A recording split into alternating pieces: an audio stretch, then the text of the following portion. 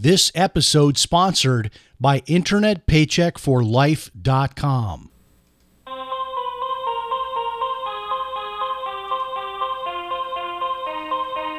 Gentlemen, start your engines. Houston, we've had a problem.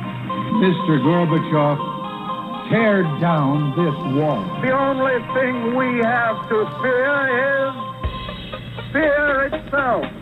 I'm not a crook. If you like your health care plan, you'll be able to keep your health care plan. 9, 8, 7, 6, 5, 4, 3, 2, 1, fire. You're listening to Jim Paris Live, your source for the latest news on money, politics, prophecy, and preparedness. And now your host, the editor-in-chief of ChristianMoney.com and the author of more than 30 books, Jim Paris. All right, welcome to our guest segment. Of course, a couple of weeks ago at Easter, we replayed our Barry Schwartz interview about the Shroud of Turin, and we just got a huge response from it, even though the audio quality was not so good because I was working with a copy of the audio from back in the day when I was on the radio network.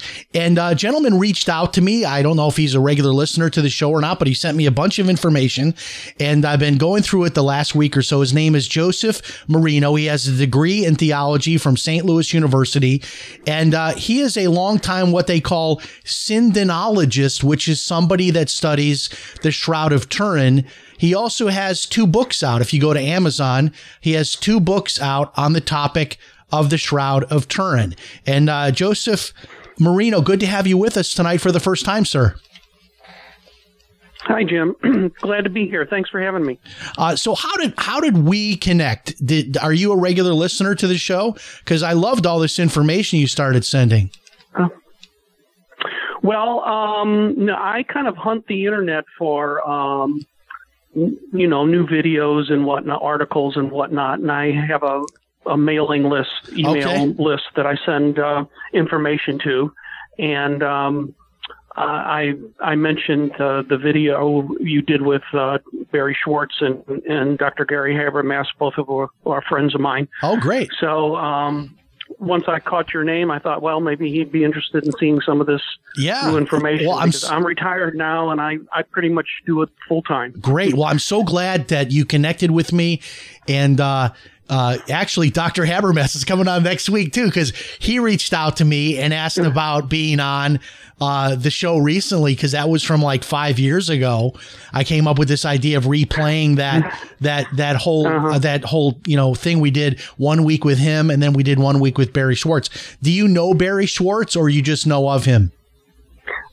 Oh, yeah. Barry and I are good friends. Okay, good. So we're all within the same circle.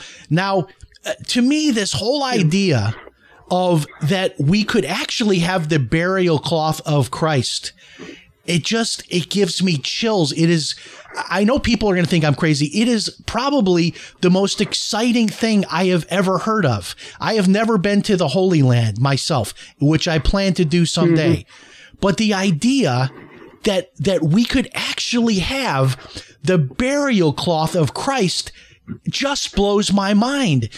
For people not familiar with the Shroud, tell us a little bit about the history. When did we discover? When was it discovered? How long has, who's in control of it? Where is it right now? Those kind of things. Okay. Well, historically, we know where it's been since about the 1350s when it was exhibited in France, and it ended up in the hands of a French knight named Geoffroy de Charny, and there's several different versions of how he came to the cloth. But there's a plausible history that can be constructed going back to the first century Jerusalem. In fact, we know that there's pollen on the shroud from Jerusalem. There's limestone from Jerusalem. So there's good scientific evidence that the shroud at some point was in fact in the city where Jesus was crucified. There are 2 cloths. Actually, it's one cloth known by 2 different names.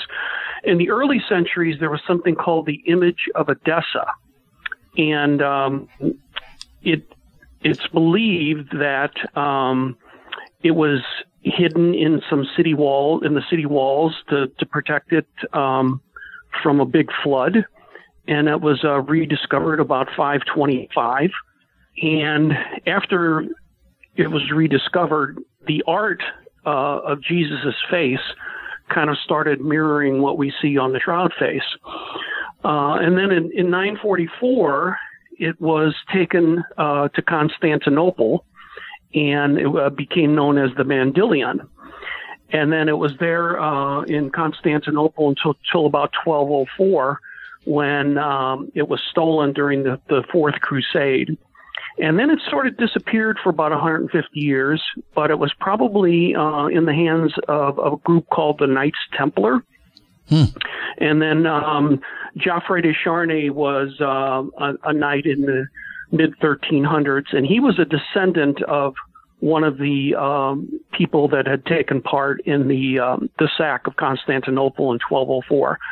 So then it was exhibited around 1350, and it stayed in France for a while, and it was taken to Turin in 1578 and has been there ever since. Which is, for people that don't know, that's northern Italy, right? We're talking about northern Italy. And is that under the control of the Catholic Church? Yes. Turin is about 350 miles northwest of Rome, near the French border. And up until 1983, it was owned by the House of Savoy. And in his will, he left it to the living Pope. And that was the will was finalized in 1985. So the Catholic Church has owned it since 1985. Now, I'm trying to remember this, but I think when I was a child growing up in Chicago, that there was a time where you could go, and I think it was to the Field Museum, the History Museum in downtown, that they actually brought the shroud, because I remember people talking about this. Has the shroud been presented around the world in these types of exhibitions? No, those are always replicas that you see in the various cities. The shroud itself has never been outside of Turin, except for, like I say, a few years in World War II when it was taken out to protect it from because Hitler was looking for it. So they moved it to a Benedictine monastery in Montevergine. What would Hitler have? What would Hitler have wanted with the shroud? Well, he was very much into the occult. He wanted the supposed lance that had pierced Jesus, because they believed that those sorts of objects would give unlimited power to people that possess them, and they sent some soldiers in searching in the monastery where it was, and it was literally just a few feet away, and the head officer told his soldiers not to disturb the monks that were praying. They were really close, but they didn't get to it. Wow. Now, if I've been to Italy many times. I've been in Turin. I've never actually gone there to look for the shroud, but is there a place that I could physically go to where the shroud is and I could see it through a glass case or something, or is it just totally locked away from public view? It's basically locked away. You could go in the church where it's housed. But it's in a container, but you really can't see it. It's all kind of contained within. It's got gas, argon gas, and it's not actually visible. But there is a museum just several blocks from there that has good, photos and memorabilia and different things related to the shroud. So that's your best bet if you go to Turin. I could get next exhibition. I went to Italy and all I got was the Shroud of Turin T-shirt. from that shop. Yeah. You probably don't like my sense of humor about such a serious topic, but it keeps me going. In any case, so I know a lot of what your focus is, and we're going to get into that now, is sort of being a defender of the claims that the shroud is not legitimate. Now, I know that over the years, there have been a lot of different ways that people have tried to authenticate as well as to debunk the shroud. As it stands right now today, and then we'll work our way backwards, is there any kind of a consensus within the archaeological science community about the authenticity one way or the other of the shroud?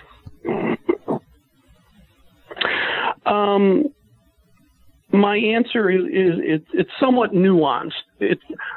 So the people that have been studying the shroud for 20, 30, 40, 50 years, and there are quite a few of those in that group, pretty much all believe it's authentic. The people that have not studied it very much and are mainline and are, quite frankly, partly afraid of their reputation if they come out and say the shroud's authentic, they tend to say it's not authentic. But the people that have devoted the most amount of time to it and have looked at every aspect, and I have certainly looked at every aspect of this over 44 years and have read every major thing out there, the evidence is very, very strong. And in fact, people should know that the shroud is literally the most intensely studied artifact in human history in terms of the amount of hours put into it. Not just religious relic, but any artifact. Wow. It's the most studied artifact ever. And I maintain that if it was a fake, it would have been definitively discovered by now. The STURP team, which is the Shroud of Turin research project that studied it in 1978, those guys were in the U.S. space and nuclear programs. They were not dummies. They didn't go over there thinking that they were going to be befuddled by it, but they absolutely were. And they spent years collating the data, and they concluded the image was not the product of an artist. Now, let me go to this question, because one of the things I love talking about with Dr. Habermas was the whole issue of the historicity of Christ, because there's now sort of this growing movement of people that claim that Christ was not a real person and didn't really live, even though there's such a large body of evidence proving that Christ actually was a real person that did live. Now, whether or not you then believe that he was the Son of God, that he was crucified and resurrected, that's a separate question. But to start with the fact that he actually was a real person, is it possible for someone, Joseph, to accept that, okay, this is a shroud, this is someone that was buried and wrapped in this, but maybe I'm not so convinced, even if it was Jesus, that means anything? That it's okay, a guy named Jesus claimed to be the Son of God. He died, was wrapped in this cloth that we now have recovered. I can be okay with authenticating this as that cloth without also taking everything else that might go along with it in terms of, believing in Christianity. Is that possible, or is this cloth such a loaded, it's got so much about it that once you go down that road, you're in hook, line, and sinker to the whole Jesus story, including death and resurrection. Help me understand that. Yeah. Well, let's go to our friend Barry, who's Jewish, and he believes the shroud's authentic, but he doesn't go that final step that a lot of us do and say, it looks like the image was caused by what we know as the resurrection. He has stopped short of that. And so you get people with differing views, and that's human nature. We all see things from different perspectives and whatnot. But Barry, publicly proclaims he's not a Messianic Jew. He's not a Christian. He's Jewish, and he believes the shroud's authentic based on the scientific evidence, but doesn't believe in the divinity of Jesus. And so, Barry's a good example of somebody who didn't go, every step of the way. The reason I ask that is because I would just speculate that the reason why maybe the larger scientific community doesn't sign on to this is maybe, at least perception wise, they think that would then send them down this tunnel that they are an evangelical Christian by the mere fact that they endorse this. So they have a bias against confirming the authenticity of it. Yes. Is that I agree fair? with that. Let me tell. Yeah. Let me tell you a little story of something I learned recently. So the Shroud report that was done by the C14 labs came out in Nature magazine, from our Nature journal, I should say, in England in February 1989. And in my C14 book, I note several peculiar things that happened with the scientists submitting their report. And one of them was kind of shocked to learn that their paper was accepted before one line was even written, which is just very weird. And once they started writing the report, they were sending to Nature drafts of it, which is very odd. You don't do that in peer-reviewed literature. Just within the last month or so, I heard a podcast by a English scientist who wrote an article in Nature in 1983, 5 years before the carbon dating. And the article title was "Dating the Crucifixion." Now, there was no theology whatsoever in this article. It was simply trying to determine the exact date of the historical figure named Jesus of Nazareth. He told a story on the podcast that the chief editor of Nature, a guy by the name of John Maddox, was so anti-Christian that he tried to keep the article from being published, even though there was no theology in it whatsoever. But it got rave reviews from the people that reviewed it, and a lower tier editor convinced him to run the article. But that gives you an idea of the fear of Jesus possibly being right. What that does to people. And I'll tell you, there's even a fear of people accepting that Christ actually was a real person that lived.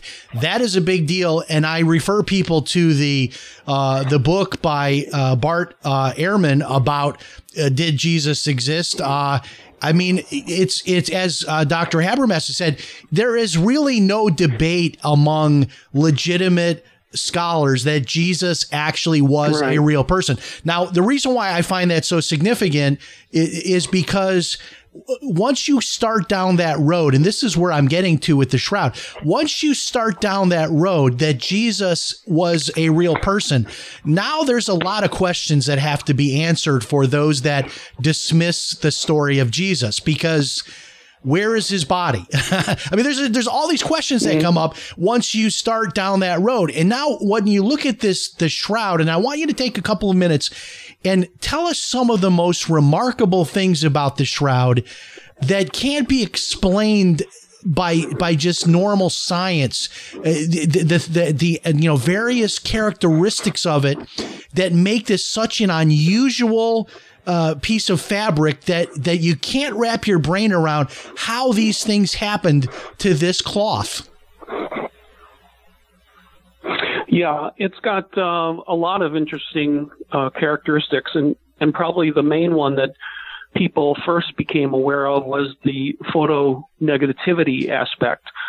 So when you look at the Shroud with the naked eye, you could tell it's the front and back images of a man, and you can see what appears to be blood stains, but it's not crystal clear to the eye. So in 1898, on the occasion of a wedding of a member of the House of Savoy, they brought out the shroud for an exhibition, and they allowed photographs to be taken. Now, photography was only invented in about the 1860s, so it was only about 30 years old at the time.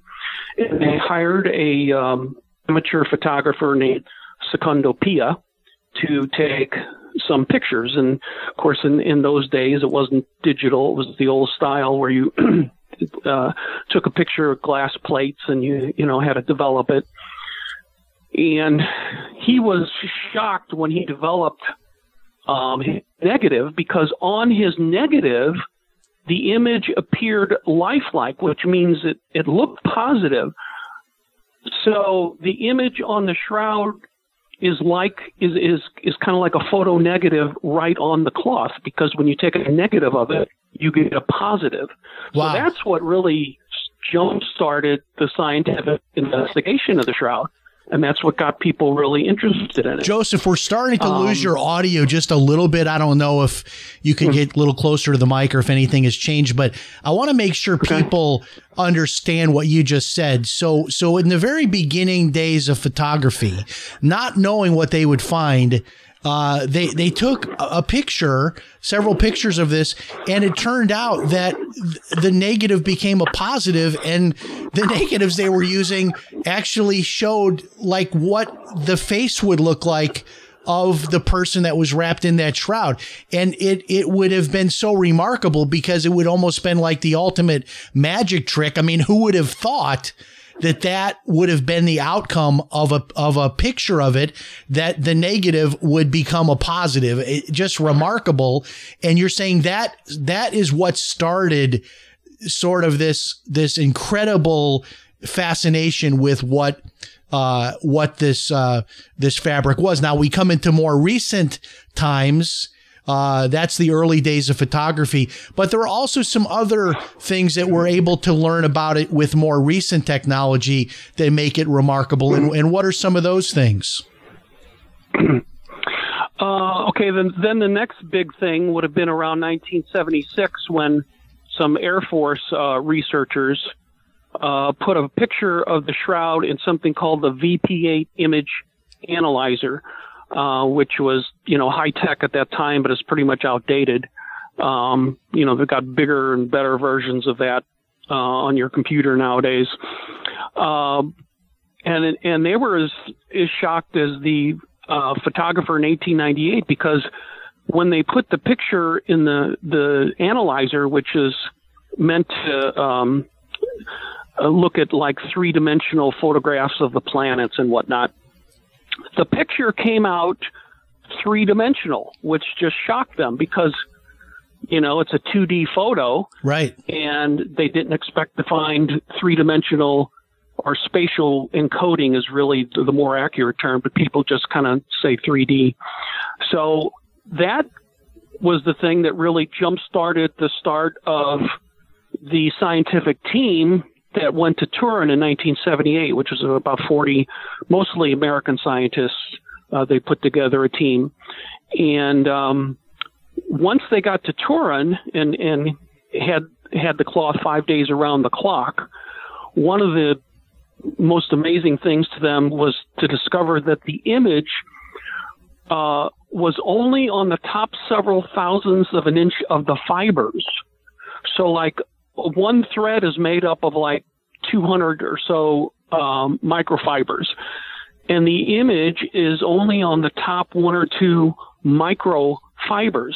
Now, there's no technology today that can do that. So you got the photonegativity, the three-dimensionality or spatial encoding, and you got the superficiality. Those are kind of the three big features that right off the bat says this thing is not normal. Is there any idea or theory? Obviously, we're talking about, if we believe this was Jesus's burial cloth, we know the biblical account is that he was resurrected.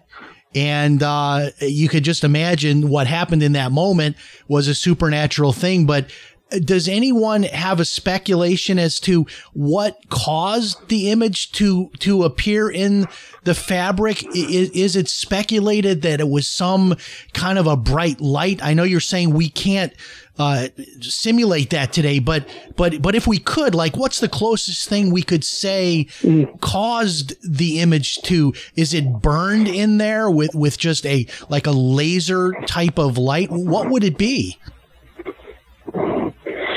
Yeah, actually, I've got a very good answer for you. There's some Italian scientists that worked for about 5 years using something called an ultraviolet excimer laser, and they got a piece of control cloth, and they zapped the cloth for, get this, 1/40 billionth of a second, and they were able to approximate the depth, penetration, and coloration of the shroud. Now, the caveat for that is that to do a whole image, front and back image like that, there's not enough energy on planet Earth to do that now.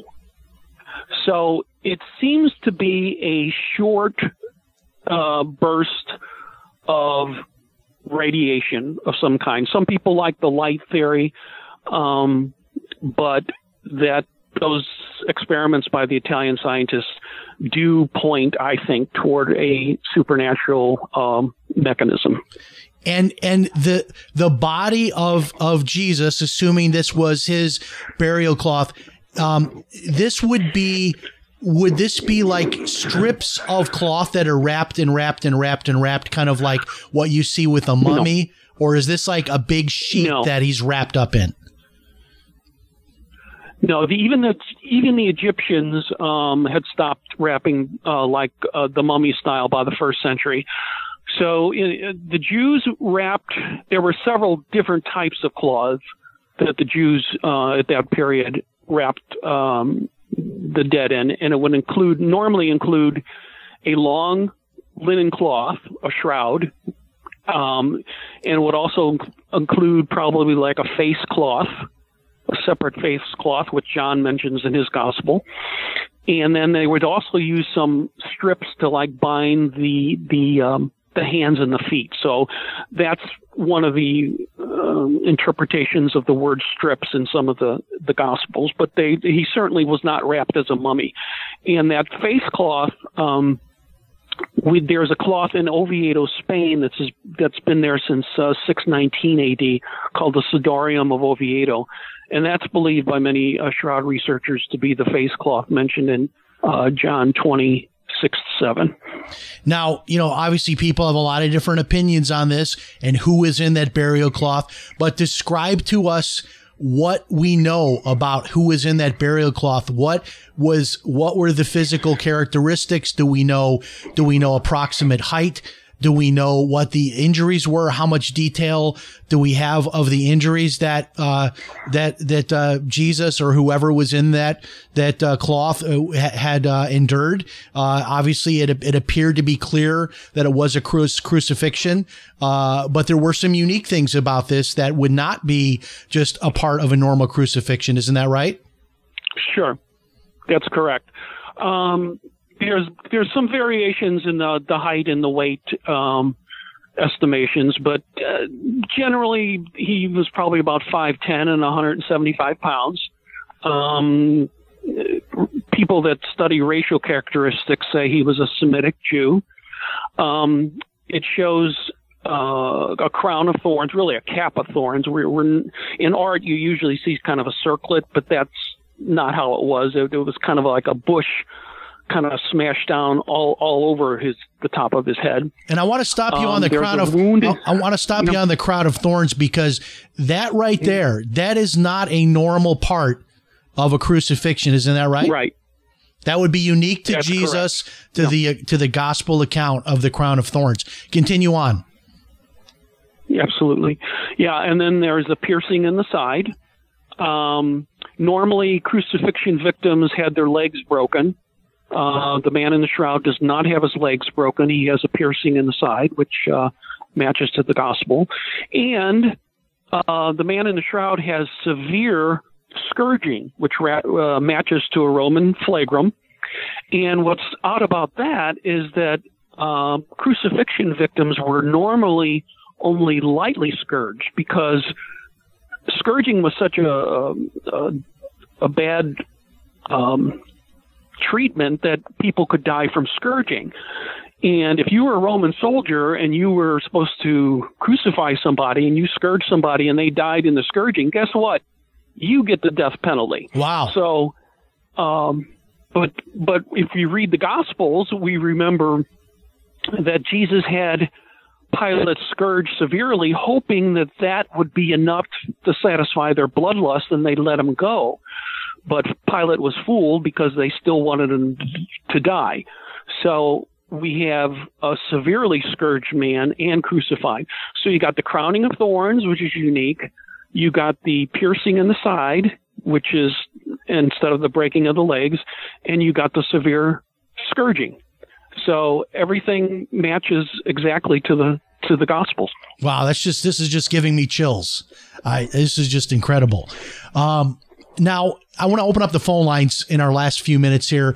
If you're watching right now and you have a question about the Shroud of Turin, or maybe you have a disagreement, or you want to, throw something out that would maybe contradict some of what we've said tonight, here you go. 646-716-4041 worldwide. That's a U.S. number, so whatever you've got to do to get to the U.S. first, 646-716-4041. And we'll also take some questions by email, jim@christianmoney.com. jim@christianmoney.com. Email questions or call right now, 646-716-4041. Joseph, let's be fair now, and let's talk about, as the calls are coming in, what would you say is the top one or two best critiques or weaknesses in the argument that this is the shroud of Jesus? And what are the naysayers saying these days? I'd say the two biggest ones are that there's no strong history before 1350. And I would just counter that immediately by saying, you got objects in museums all over the world where they didn't know where it was every single second. Right. It should be pointed out that the apostles, when they saved the cloth, would not have been parading it around, because it was an impure object, and the Romans would have destroyed it. So it's not surprising, I think, that the cloth was hidden for many years, and then it would only be in the hands of a select few for centuries and centuries. So that could explain kind of the lack of a good history. The second one is the 1988 C14 dating results, which put the cloth at 1260 to 1390. And when that came out, I had been studying the shroud for 11 years at that point, and I knew too much at that point already to say there's something wrong with that C14 test. So I've been, intently studying it since that date came out. And in last November, I came out with an 800-page book exposing a lot of the politics, egos, and agendas that went on. And there was not a search for the truth. It was just, as I say, the C14 labs were interested in pushing their new method of C14, which was called AMS, and was only about 11 years old at the time, and was untested on textiles. And after the results came out, the C14 industry became a multi-billion-dollar industry. In addition to my 800-page book, I've also got a page on my website for additions and corrections, and I've already added about 75 new entries because I knew I was going to keep finding more information. And what isn't one of the issues too that there were some repairs made to the shroud, and that the carbon dating may have picked up an earlier date simply because of those more recent pieces of fabric that were later added? Yes. my late wife and I did a lot of research on that, and a lot of the information on that is listed or mentioned in my first book, Wrapped Up in the Shroud. And there's also information on that in my second book as well. But there's good indication because they found a splice thread of cotton and linen. The shroud's only linen, but the area from where they took the C14 sample has cotton in it, and they found dye and gum, which are indications of an actual repair. So there's a good indication that they had a bad sample, which partially explains why they came up with that 1260 to 1390 date. Very good. And your books are on Amazon. People can type in your name, Joseph Marino. They can find the books there. Let's go to Chicago. Our first caller. Say hello to Joseph Marino. And what is your question tonight about the Shroud of Turin? Hi, Joseph. So here's my question. Years ago, it's been so long, I can't remember. I think it was on either History Channel or Discovery Channel. They did a show about the Shroud of Turin.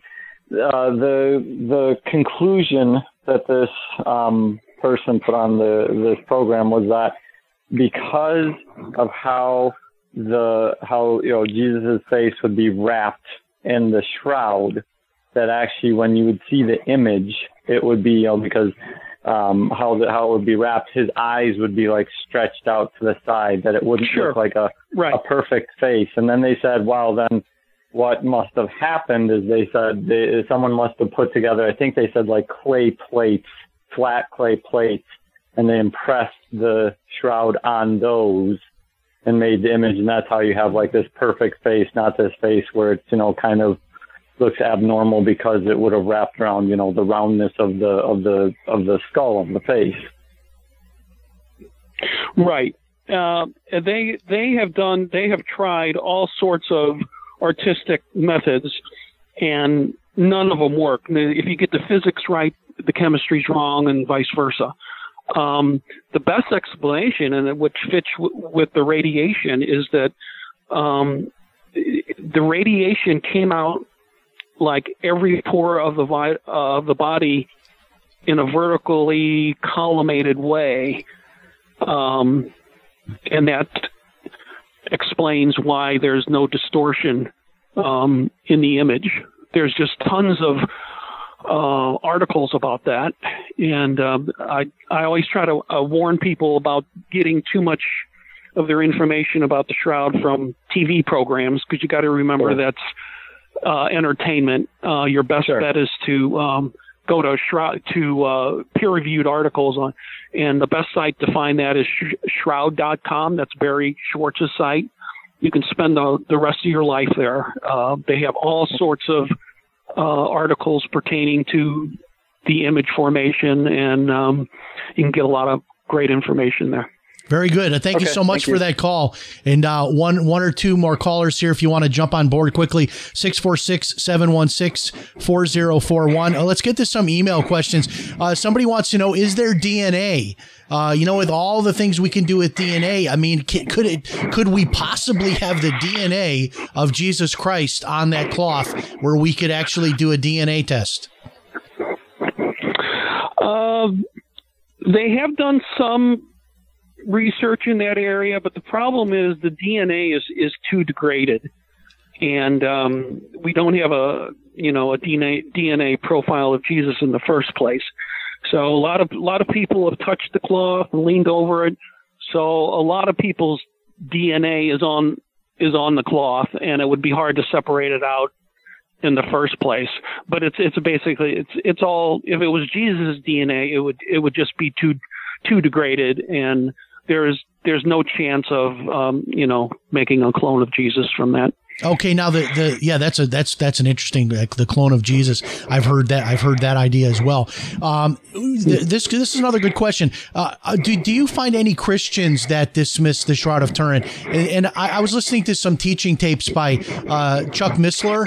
I don't know if you know Chuck Missler. He's deceased now, but I'm aware of him. Yeah, so I was listening to some teaching tapes from Chuck Missler, and he made a sort of an offhanded comment about the shroud, and the implication was at the time when he was doing this teaching, which was probably 20 years ago, that Christians could put a lot of faith in the shroud being legitimate, and then it could be debunked later, and many could lose their way following Christ.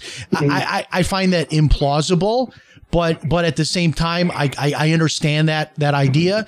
Do you find any Christians that are taking that position, look, let's not put too much stock in this, because if this turns out to be like Y2K, all of a sudden millions could, leave the faith because they thought the shroud was real and then it wasn't, and now they've lost their faith? Sure. I agree with you 100% on that. I don't think the shroud by itself is the only reason somebody becomes a Christian. It doesn't exist in a vacuum. I think it's one more piece of evidence, and I think there's enough strong evidence to support it. And I think it has to stay in context. Nobody worships the cloth. Nobody prays to the cloth. But yes, there are a lot of Christians that, because of their own personal denomination or whatever theological leanings they have or whatever, are very wary of the shroud, and I can kind of understand that. But I'm with you. I was so excited when you said you get chills, and you don't think it's the greatest thing on earth, because that's always been my position. I read a fiction novel a couple years ago where a character in the novel says, "I don't understand why everybody in the world isn't obsessed by the Shroud of Turin," because that's me, Well, and I, I have been known to cry on this show before. It hasn't happened often, but this is one of those topics where, wow. I mean, if this is really what it is, it gets right to my soul. The idea that we could have this, it is, and maybe others don't, it doesn't hit them that way. What has this done, Joseph, for your faith? Has this emboldened your faith? Has this, let me tell you why I'm asking you that, because it is clearly, no matter how much you believe in Christ, no matter what you've seen in your life, miracles and answers to prayer, I think for most people, there's this line between, we can't have anything, it's just all on faith. There's sort of that. But then when you actually start looking into this, and you find out that in history there was a real person by the name of Jesus, and something happened to him. And when you see this, could this possibly be something physically that just Jesus touched, but no less that this could be the cloth he was wrapped in before the resurrection? Yeah. It just blows my mind. What has this done for your faith? Well, like I said, I work pretty much full time on it. I got pictures all over my house.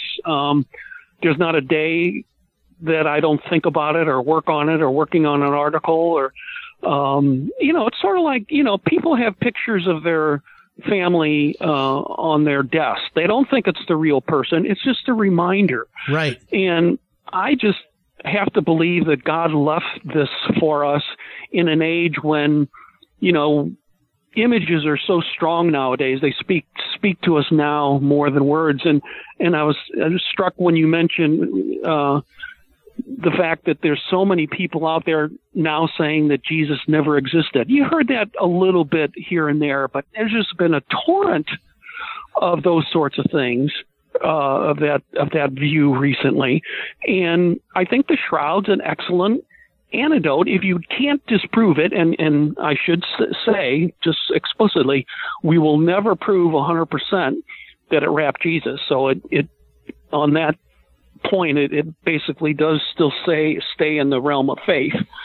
But it's a good antidote for, we're expected to believe in an unseen God, but here is an artifact that, like you say, may have wrapped the historical Jesus in the tomb at the point of what we call the resurrection. And that it's just mind blowing. And it's a constant in my life.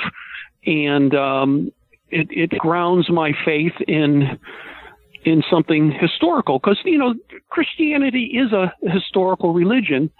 And I don't see why people would get upset that we might have a physical trace of the historical Jesus. He was a human being, and things get left behind and saved. And I can't believe that the apostles would have let the shroud get destroyed. I think divine providence has helped to keep it down to our age, because it's been in several fires, and in 2,000 years you would expect it to be lost or ripped up or destroyed or whatever. Yeah, it's a miracle it's a miracle that we still have it, and honestly, it sounds. It has I call it the ring of truth. I don't know if it's real or not. As you said, we'll never know 100%, but it would not shock me that it was real, and that God left this behind, that this was Jesus, that this was part of the plan. These people, as they show me something, give me just a shred of evidence. Here it is. I mean, if you're looking for something physical, and I always tell people before John Ankerberg used to say, when people would tell him that they were an atheist, he would say, "Wow, you must be really smart that you're an atheist, that you know everything, because you'd have to know everything about the entire universe and the history of everything to be able to determine that there's no God." Now you kind of start with that, and you realize how ridiculous that is to be an atheist. So then you move those people from atheism to agnosticism, where they say, well, okay, maybe there is a God, but I don't know who it is. I'll never know who it is. So maybe there's somebody up there, but I'm not really going to.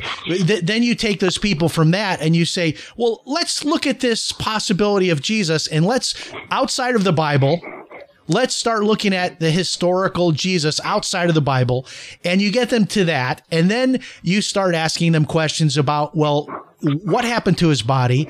He claimed he would die and be resurrected. If he didn't, he would have, the disciples would have gone back to their fishing and all the things they were doing. That they would have never continued on, and most likely died as martyrs. And Stephen and Paul and all of these stories. This would have.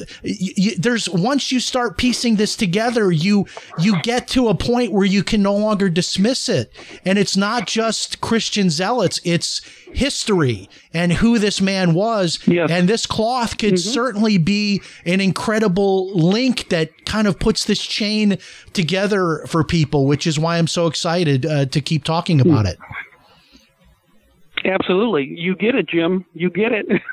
Yeah, it's an amazing thing. And like you said, it very well could be that thing that is another, our merciful God has given us just another piece of evidence for us to consider to decide what we're going to do with Jesus Christ. Thank you so much, Joseph Marino, for being here tonight. Tell us all about how people can connect with you on social media, or your websites and your books and all of that, because I know people are going to want to find out more. Well, I have a Facebook page for my second book called The 1988 C-14 Dating of the Shroud of Turin, a stunning expose. Just put that in the search box. You can email me at jmarino240@AOL.com. That's JMARINO240@AOL.com. And as I told one of the caller, a great site to check generally for the Shroud is Barry Schwartz's site, shroud.com. That's an excellent source, and a lot of my papers can be found there. And when you go to Amazon, if you look for, the best way to check for both of my books is to put in my name, Joseph G. Marino, because I've got an older version of the first book, and that's still floating around.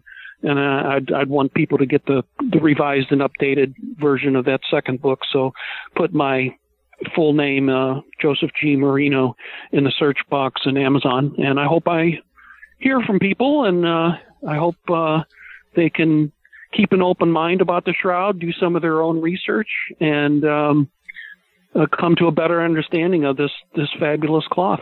Very good, sir. Thank you so much for being with us, and thank you for what you're doing. It's really an inspiration. It strengthens my faith, and I'm sure you've reached tens of thousands for Christ by the work that you're doing. And so keep up the great work, and we hope you come back again and visit soon.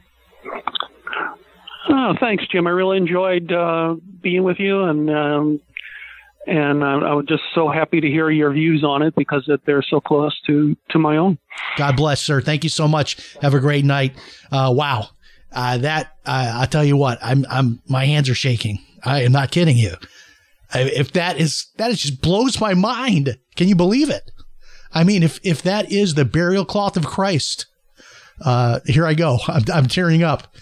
Wow. Wow. Thanks so much for joining us. Remember, if it's Sunday night, it's Jim Paris Live. We'll talk to you next time. So long, everybody.